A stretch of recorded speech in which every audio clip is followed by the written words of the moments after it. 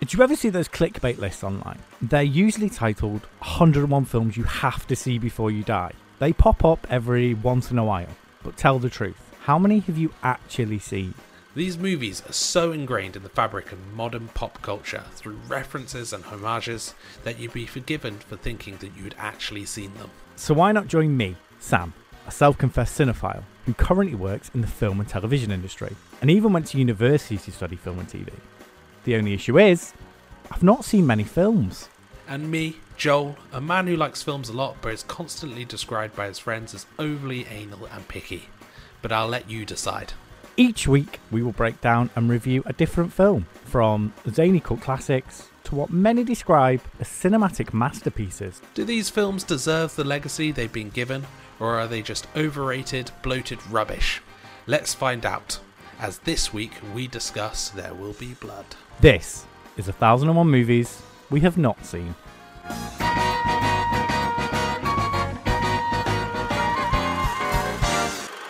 There Will Be Blood, the 2007 film directed by Paul Thomas Anderson. Do we know Paul Thomas Anderson? He directed one of my favourite films from the past few years called Licorice Pizza. But I saw the ads for that, but I couldn't convince my other half to actually go see it. It's a film that I really enjoyed, but it's a film I don't think I'd recommend to anyone. Because it's a film you either like it or you don't. Yeah. And it's one of them where I wouldn't ever want to sit in a room and watch someone else watch it, because if they don't get it, they're not going to get it. Yeah. If that makes sense. Is it a movie you have to properly watch? Not really, no. It's just sort of this coming of age little story with no real stakes. But it just really resonated with me on a level. Oh, nice. I just really connected with the main character, and he reminded a lot of me at that age, and I was like, huh. So the story behind this episode really is that I saw in an episode of Ted Lasso, which is a brilliant show. Brilliant show. The characters in the show talk about who's the best actor of all time, and they all went, oh, yeah, Daniel Day-Lewis. And I thought to myself, I have never seen a Daniel Day-Lewis film. And you asked me, and I responded, I've never seen a Daniel Day-Lewis film.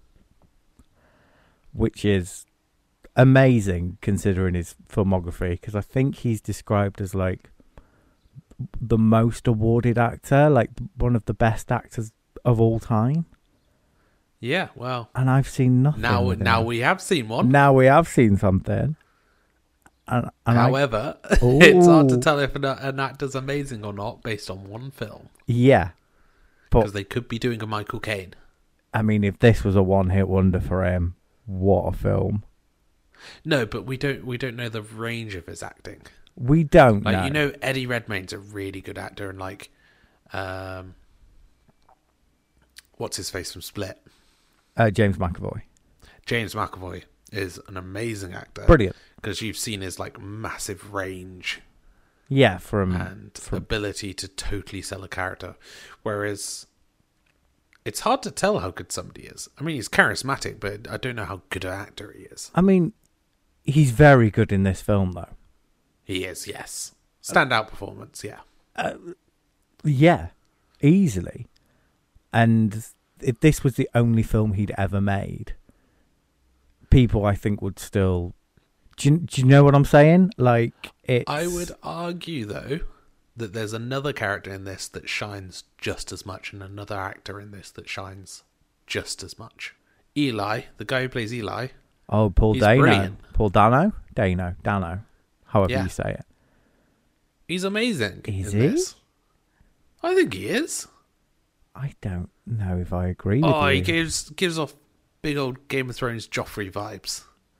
Yeah, so I'll give you that.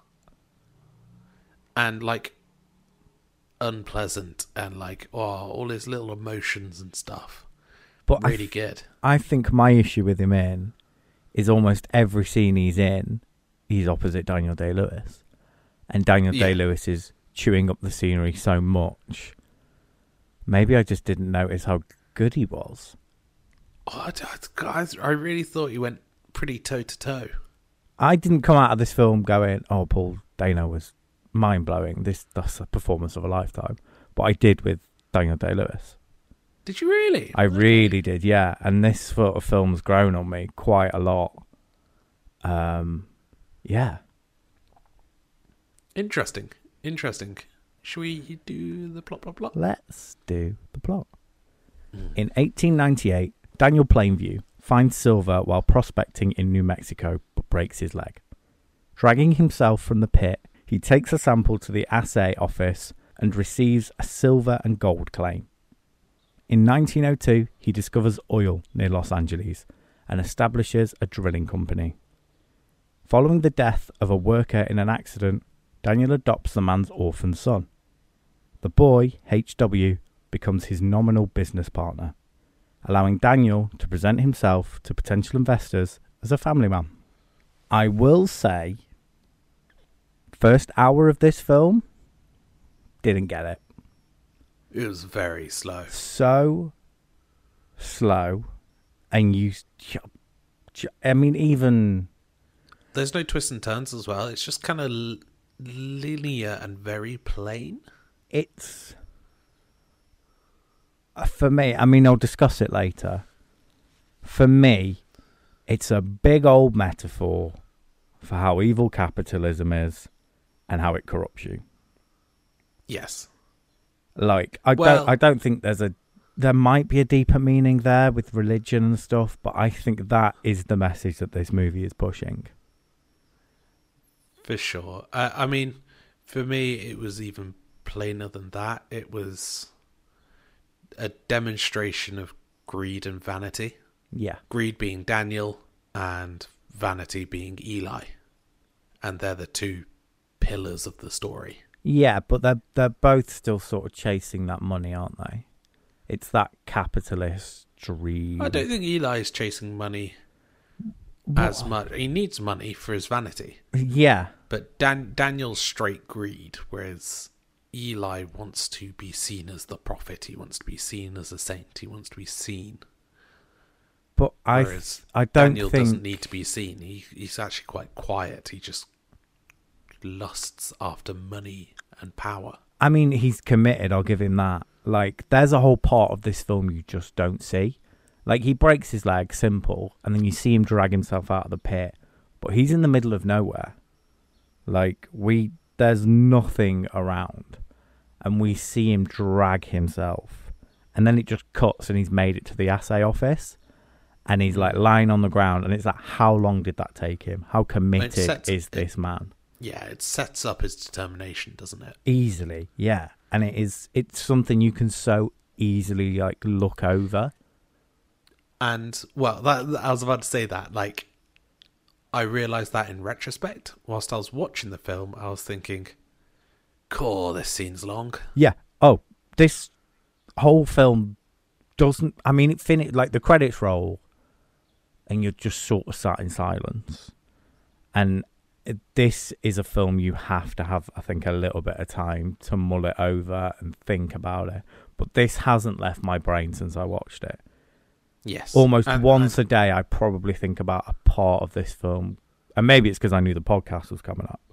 But I was just like, oh, God, yeah, that, and then that. And, oh, he had to drag himself there. And it was just great.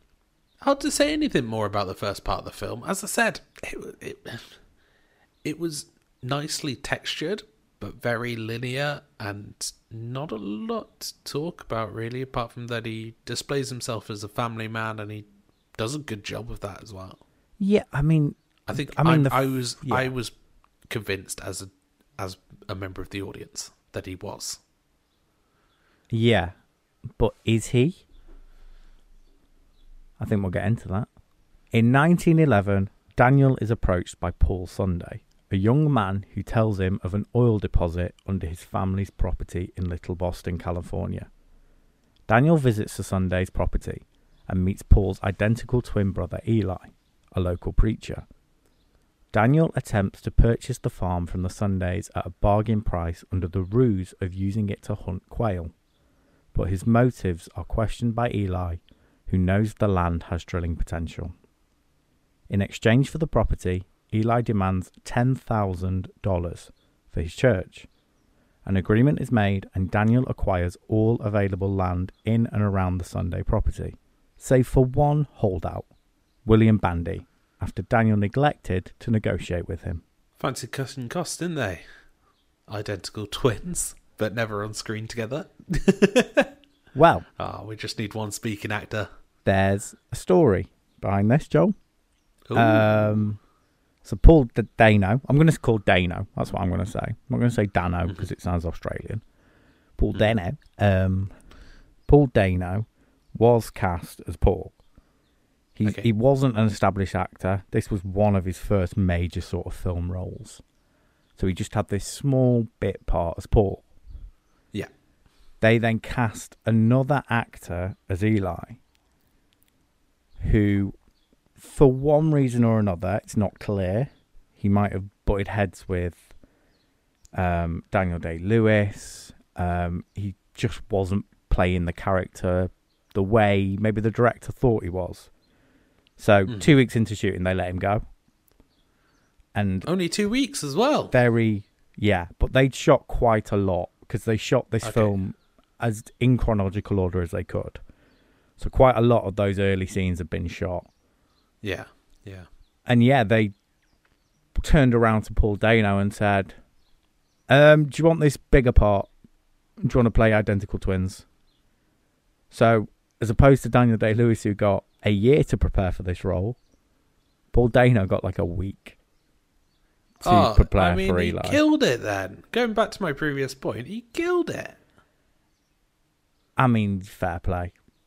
Yeah. Yeah. That was brilliant. But that is... And I'll go back to my previous point where I said, once the film finished, I didn't get that impression. Because obviously you don't know the background. And I think this is... I know we don't normally watch films in hindsight.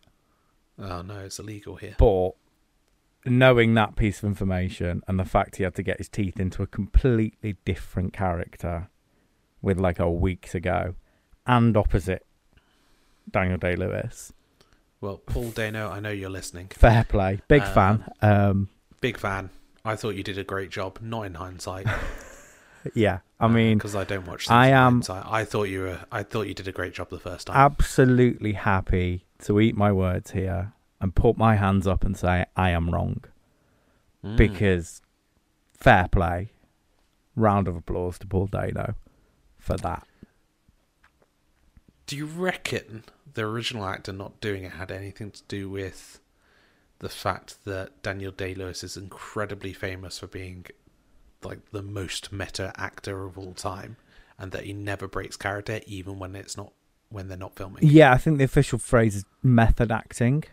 Oh, method acting. Method acting. He's a method actor, as in he just embodies the character while he's filming. There's been a few instances of it with other people, but I think he's quite famous for doing it. Which must be hard because his character's not a nice person in this film. And I think that might be one of the reasons, because it is. I mean, there was a famous example recently of Jared Leto on the set of Morbius was method acting. Oh, he did it with Joker as well and sent like dead rats to people. Yeah, and like used condoms and stuff, which is awful. It's varied results, I feel.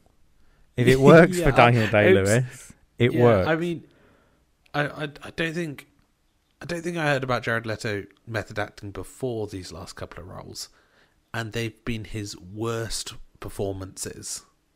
Standout worst performances in anything, so I think he should just give it a break. Yeah. Have a sandwich. Be normal. Be normal. But be as normal as mega superstar singer, director, actor Jared Leto can possibly be. Quadruple threat that he is. Yeah. A very skilled man. He's a very skilled man. We can't deny that. As someone who works in the industry, I can see method acting as being an issue. Because it probably does make other people's lives harder. Oh, it must do. Especially the character of Daniel. Jeez. Like, simple things like having a conversation with someone. Also, that accent. Oh, That old Western accent. it's, yeah. Fair play. It clearly works for Daniel Day-Lewis, Yeah. but we weren't there and do not know how intense that was. It's still very what's going on here, isn't it? Oh, massively. Yeah. You're just sort of, you're not fully understanding what's going on. And do you ever fully understand what's going on? I think so. I think you get a grasp on it. But it is literally just a story you're dropped into and then picked out of at the end. Yeah, there is a turning point for me. I think it's in the next section of plot, so let's go through that. Yeah. Eli asks to bless the oil well before drilling begins. Daniel initially agrees, but refuses to allow it when the time comes. The oil drilling begins, and a series of misfortunes occur. An accident kills one worker, and a gas blowout deafens HW and destroys the drilling infrastructure. Eli blames the disasters on the well not having been blessed. When Eli publicly demands the money still owed to him, Daniel beats him and humiliates him. At the dinner table that night, Eli attacks and berates his father for having trusted Daniel. So, for me, the big turning point in this film was that gas fire. Suddenly, you just got this amazing silhouette, nighttime shot. It does get nighttime very quickly, I might add. But you get this incredible bit of cinematography. I mean, just like jaw-dropping cinema moment. Of the colours, the acting, everything. It was just brilliant. I'm glad you picked up on the getting dark quickly, because that is almost took me out of it a little bit. I'm going, every time the camera angle changed, it probably, yeah. Yeah, it went from broad daylight to darkness. Within about 4 shots, it was pitch black. I was going, oh, interesting. But I mean, technically, brilliant piece, like a massive set piece. This looks practical to me. I don't know. Yeah. There was no CG weirdness for me. Nothing took me out of it. It looked so real. It looked so rich and vibrant. And I loved the sort of like domino effect. It's like it's like the thing collapses, then the thing explodes, and HW goes flying. And there's just that really good shot. Was it one take? It was very close to it, where it starts off in the cabin with Daniel, and they're running up towards the rig as it's like exploded, and it just looks amazing. Everything seems quite practical here. Like, I believe that hut was that distance away from this practically built rig, and there was a real sense of realism in this film. Yes. It didn't feel like it was filmed on a volume stage on a green screen. It felt like they went out to the middle of nowhere and shot this film. Absolutely, especially when like characters are moving across a scene or something. I think little things that take you out of the moment for me is like, you know, when there's a couple of cuts with somebody walking somewhere and they just get there and they've gone up a massive hill and they're not even out of breath or something. You don't have that in this film, especially with like Daniel Day-Lewis beating up the character of Eli. He is out of breath and he's wheezing and he's probably doing it. I got the impression he was really slapping him there. Yeah, I really felt they were hitting each other. Like, in multiple points in this film, the character Daniel and the character of Eli hit each other, and they look real. Either it's the best play fighting I've ever seen, or they're actually hitting each other, and I think they're actually hitting each other. Yeah, there's a way you can hit each other without hitting each other, if that makes sense. But they're definitely making contact here. They're just pulling their slaps like professionals do. But I think Daniel Day-Lewis is going for a little bit more than maybe he should, and maybe that comes down to the method acting. Yeah, and the other actor quitting. Yeah, maybe because of this scene. I mean, I'm still eating my words because Eli, Paul Dano, sat at that dinner table with his father. That's a great scene. It's brilliant, isn't it? This is about the turning point in the film, I think. This is about the hour mark. Yes. And this is when this got me in. Suddenly, the slapping him in the mud and humiliating him, that's suddenly when I almost sat up in my chair and I went, oh, okay. Oh, hello. Daniel Day-Lewis. This might be a good movie. It's like there's a switch that goes on. Suddenly he's not just acting. Do you know what I mean? It starts getting physical. It starts to make a little bit of sense. And I start to get it. Yeah. The plot starts coming together and you start seeing... Because the Daniel you'll see on screen for the first hour is a front. Oh, yeah. And you start seeing that front being broken. Firstly, when there is the fire... And at first he's caring for HW and then he rips himself away to go look at the project and what's going on there. Yeah, you realise that the act, the Slips. presenting himself as a family man with HW. Do you know what I mean? He's not really caring for this boy. It's an ulterior motive to make more money and to secure more deals, basically. Yeah, for sure. A man arrives at Daniel's doorstep, claiming to be his half-brother, Henry. Daniel hires him.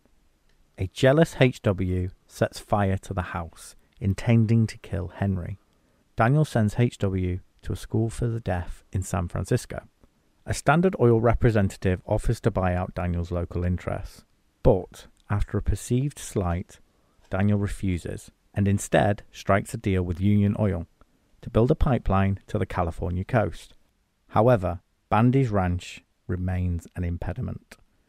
Right, so I had no idea HW was going to a school for the deaf.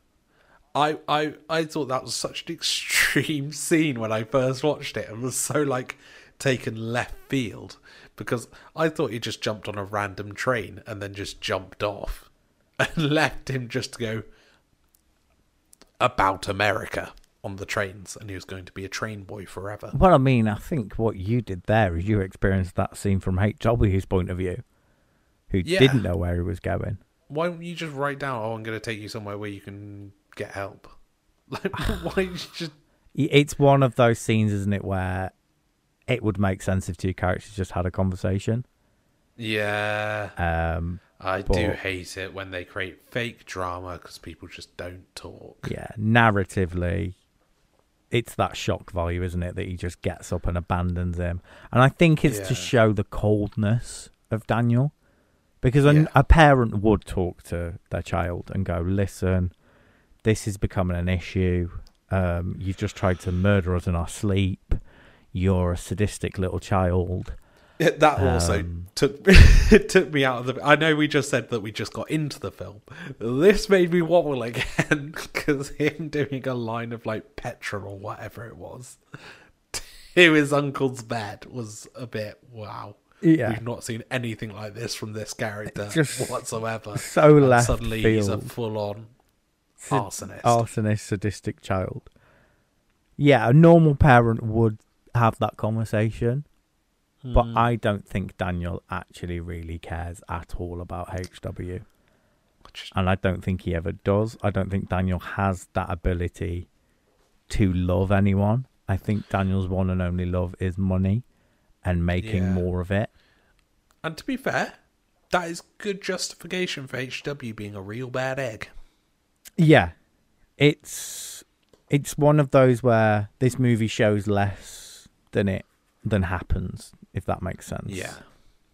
I think there is a lot more. It does quite well to show you certain scenes with Daniel just sort of ignoring HW and leaving him to his own devices. But there's a real child neglect situation going on here. And sort of the mental impact that it's having on HW. Yeah. And making him a deaf child doesn't help the situation, does it? Because all of a sudden you don't know what's going on in... Yeah, it means he can't communicate properly to the audience, which I suppose lets you draw your own conclusions and create your own narrative and so forth.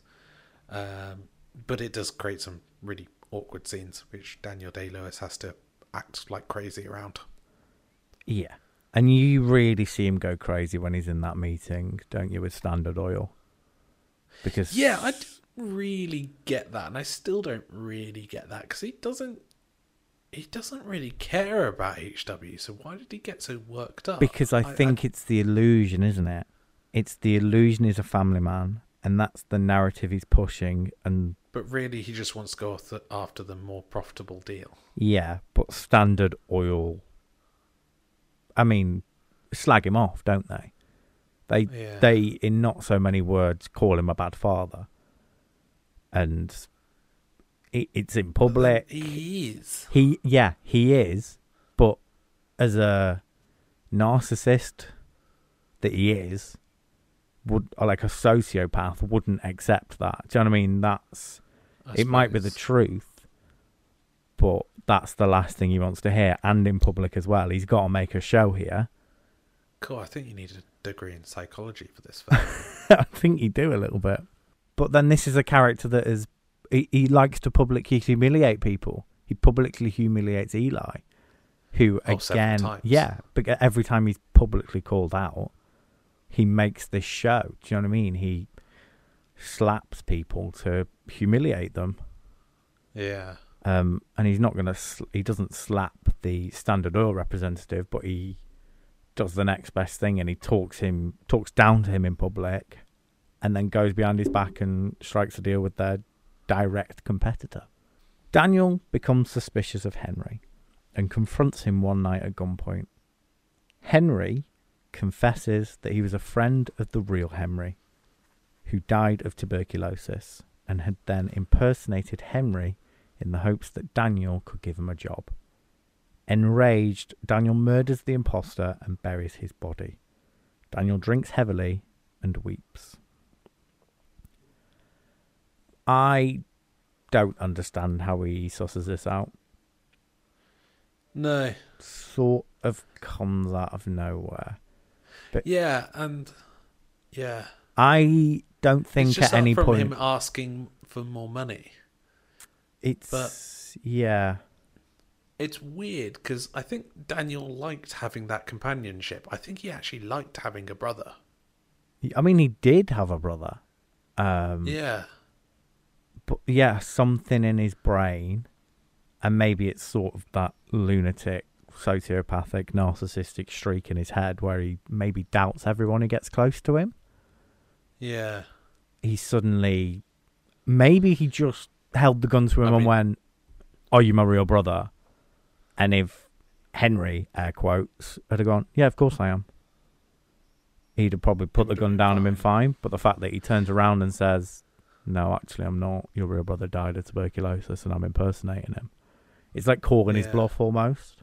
And that's why he's so angry. It's definitely going to make Daniel worse, isn't it? Because it proves his fears right, that people are just after him for his money. Exactly. And that is the one thing he wants to consolidate his greed and keep it safe. Exactly. The next morning, Daniel is awakened by Bandy, who knows of Daniel's crime and wants him to publicly repent in Eli's church in exchange for an easement for the pipeline running across his land. As part of his baptism, Eli humiliates Daniel and coerces him into confessing that he abandoned his son. Later, while the pipeline is being built, HW reunites with Daniel, and Eli leaves Little Boston for missionary work. Great scene here. Like, sort of Bandy knowing full well what he's done. Do you know what I mean? The man's gotten drunk and fallen asleep on a freshly dug grave. It doesn't take a genius to figure out what he's done. Yeah. And then almost a comedy beat as well, when he's like, "You should come to my church and get baptized and repent for your sins." I like how this scene happens as well, because it's Eli then in control, but just as quickly Eli loses control. Yeah. And Daniel steals the light again. Well, Eli goes too far, doesn't he? Yeah. He literally starts to slap him in the middle of the church, which this is what's so great about Daniel Day-Lewis. You see the switch happen. You see the character take control and switch the narrative, as you said, sort of. He goes, yeah, I did do it. Like, I'm going to make you look like a fool here because I'm going to repent for everything. Everyone's going to forgive me. Yeah. And suddenly I can Then get the away with ball's back everything in my again. court. Ball's Yeah. well back in my court. I've got my pipeline and I can continue to make money. And I can re-establish my family man status. Yeah. It's a brilliant scene. Marketing spin, isn't it? It's a great marketing spin, like any true capitalist would do. Exactly. It's just compounding his character, isn't it? It's amazing. In 1927, H.W. marries Mary Sunday, the youngest sister of Paul and Eli. Daniel, now extremely wealthy but a raging alcoholic, lives alone in a large mansion. H.W. asks his father to dissolve their partnership so that he can establish his own independent drilling company in Mexico. Daniel angrily mocks H.W.'s deafness before revealing his true origins as a bastard from a basket. H.W. tells Daniel he is glad that they are not related and walks out. Daniel jeers at H.W. as he departs. Big old time jump here. Yeah. Yeah. I think it was this was all a bit on the nose for me. How greed doesn't make you happy and everything like that. How he just mopes around his massive mansion. It's a big old money doesn't buy you happiness, isn't it? Absolutely. And this is a character who has spent his life... He's paranoid and he's pushed everyone away who likes him. Yes. And so this is where this kind of character would end up. Do you know what I mean? Like, true. Very true. He probably has been married funny, in the time and it's probably all fallen apart. Because it is interesting because when he's earning his wealth, he doesn't spend it. No, he hoards it, doesn't he? He's like this dragon who just hoards what he has. But it's also that when you've... Because Daniel does come into money quite early on in his life. Yeah, he's already extremely wealthy right at the start of the film. And I can imagine if you are that level of extremely wealthy, you would question literally every single person who comes into your life. You would think that people want something from you. And celebrities get very paranoid, don't they? they? It would really make you paranoid. Like, this is pre-celebrity. This man is not really a celebrity, but he is probably the richest man in this area. Yeah. So yeah, when you spend your life questioning literally every personal relationship you've ever had, mentally what the hell that would do to you, I don't know. But then he was already a nutter beforehand, wasn't he? Was he though? Or is it the money that has driven him mad? Because I think a well-adjusted person can deal with having money and wealth. But at the beginning of the film... think there has to be an initial flaw. Yeah, at the beginning of the film, though, we see he gets his hands dirty. He's digging in that mine alone. And then he's still hands-on when it comes to making the first well. Do you know what I mean? When HW gets injured, he's one of the first people to run in and save him. But again, isn't that a part of not being able to trust anyone to do a job and not being able to... But he's still dirty. He's still getting his hands dirty. And then towards the end, I feel you no longer seeing him getting his hands dirty, and it becomes much more corporate and much more... Strongly disagree. He very much likes getting his hands dirty, as with the next plot point. While Daniel, drunk, is in the private bowling alley of his mansion, he is visited by Eli, now a radio preacher. Eli offers to sell Daniel the property rights to the Bandy Ranch, since Bandy has recently died. Daniel agrees on the condition that Eli denounces his faith and credibility. Eli acquiesces, after which Daniel coldly reveals that the property is now worthless because his neighbouring wells have already drained the same oil reservoir. Desperate, Eli confesses to having lost money in the 1929 stock market crash and having strayed morally. Daniel taunts Eli before chasing him around the bowling alley and killing him with a bowling pin. When his butler appears to ask about the commotion, Daniel announces, "I'm finished." The end. I love this scene. that I drink your milkshake speech, I think is brilliant. It was very dramatic, tension running throughout. And I love the Eli Daniel switch, where the scene starts. Daniel is literally passed out on his bowling alley, miserable. Do you know what I mean? This is a sad excuse of a man at this point. And Eli comes in, this glorious preacher, presenting himself as so successful. And you feel like Eli's got all the cards. He's like, I've got the one thing you want. It's money. This is how I'm going to get what I want from you. And there is that brilliant switch between where Daniel is like, oh, yeah, I'll do it, but you've got to admit that sort of God is wrong. And Eli's like, I don't want to do that.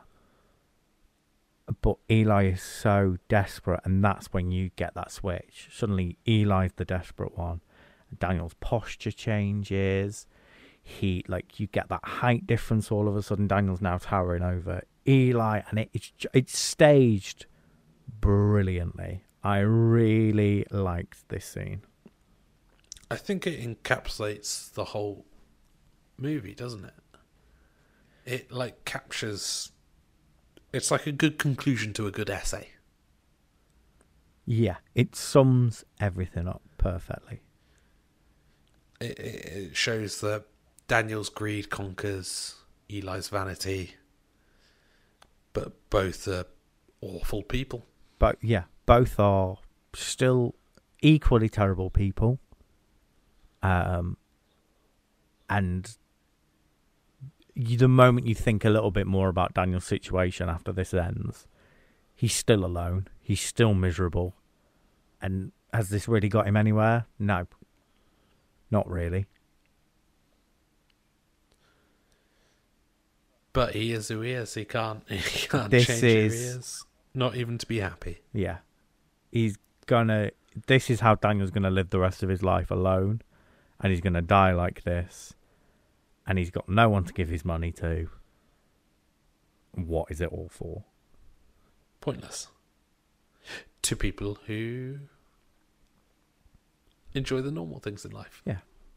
Money does not buy you happiness. No. It helps. It helps, but in the end, not really.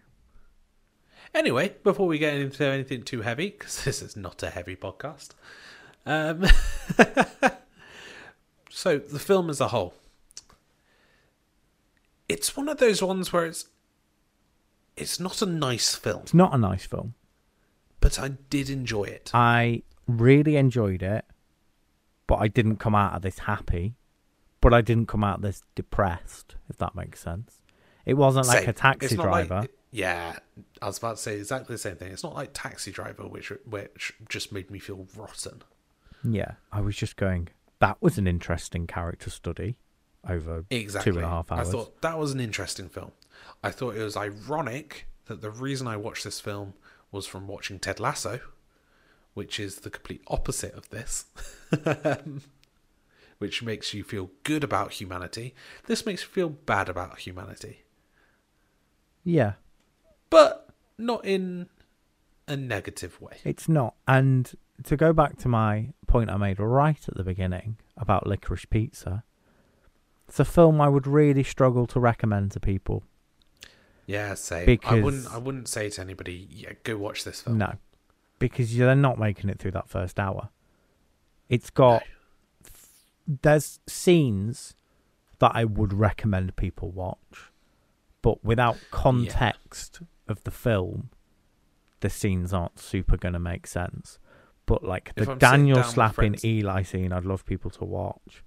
The oil rig exploding and burning down, I would recommend people watch. The bowling alley scene, I would recommend people watch. But without the context that these characters have and the relationships, they're not going to have the same impact on you. For sure.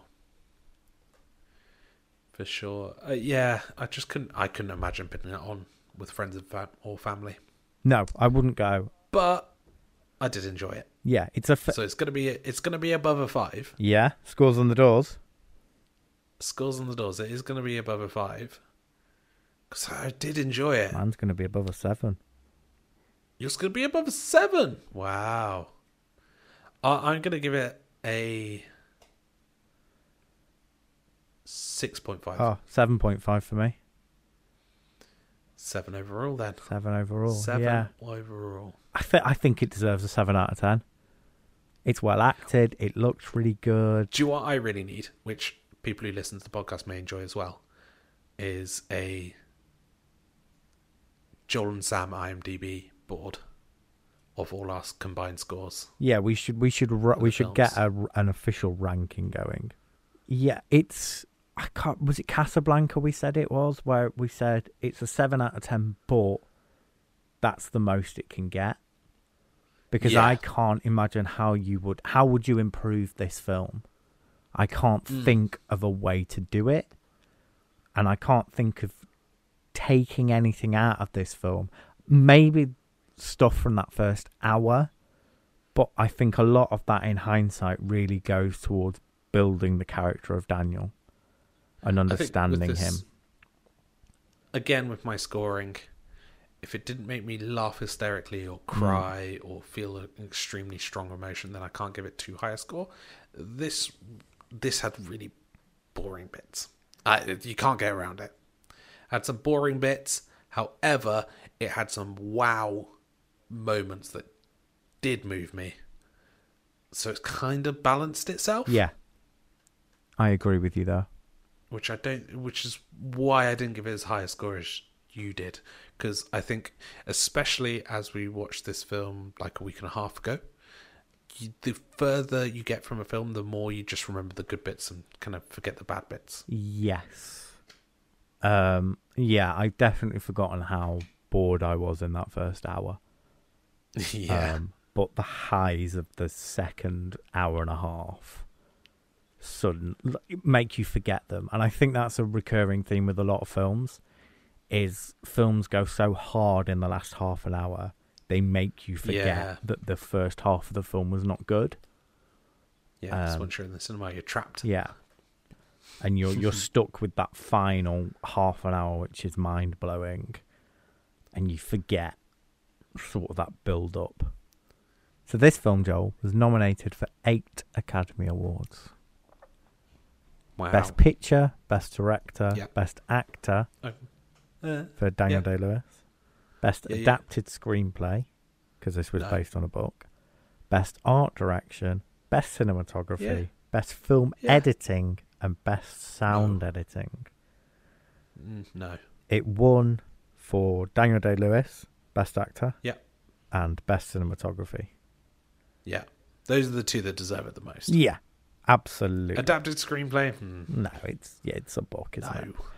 And the sound, I didn't think was anything special. The music or anything didn't stand out to me. Maybe we didn't see it in the cinema, so we don't know. And the directing didn't particularly stand out to me either. I think some of the staging was really good, and sort of the power dynamics that were demonstrated by the staging meant that I agree that this. I don't think it should have won, but I think it deserved the nomination. Nice. Right then, Sam. What are we watching next week? Next week, Joel, we're watching Rain Man. Oh, that's the maths one. Is it about gambling? Rain Man? I don't know. Okay. I know it's got a very good cast. Oh, well. Yeah. I won't tell you. See you all next week, I suppose. Is that your outro? Yeah, it'll do. And that's probably one of the best you've ever done. See you next week. Bye. Thank you very much for listening to this episode of the 1001 Movies We Have Not Seen podcast. You can subscribe to us on your podcasting platform of choice, or follow us on Insta at 1001 Movies Not Seen Pod. We have new episodes every Thursday. Thank you very much for listening. We'll see you next week.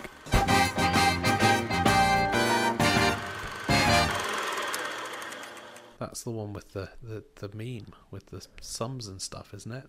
From The Hangover. No, that's The Hangover, Joel. Crap joke.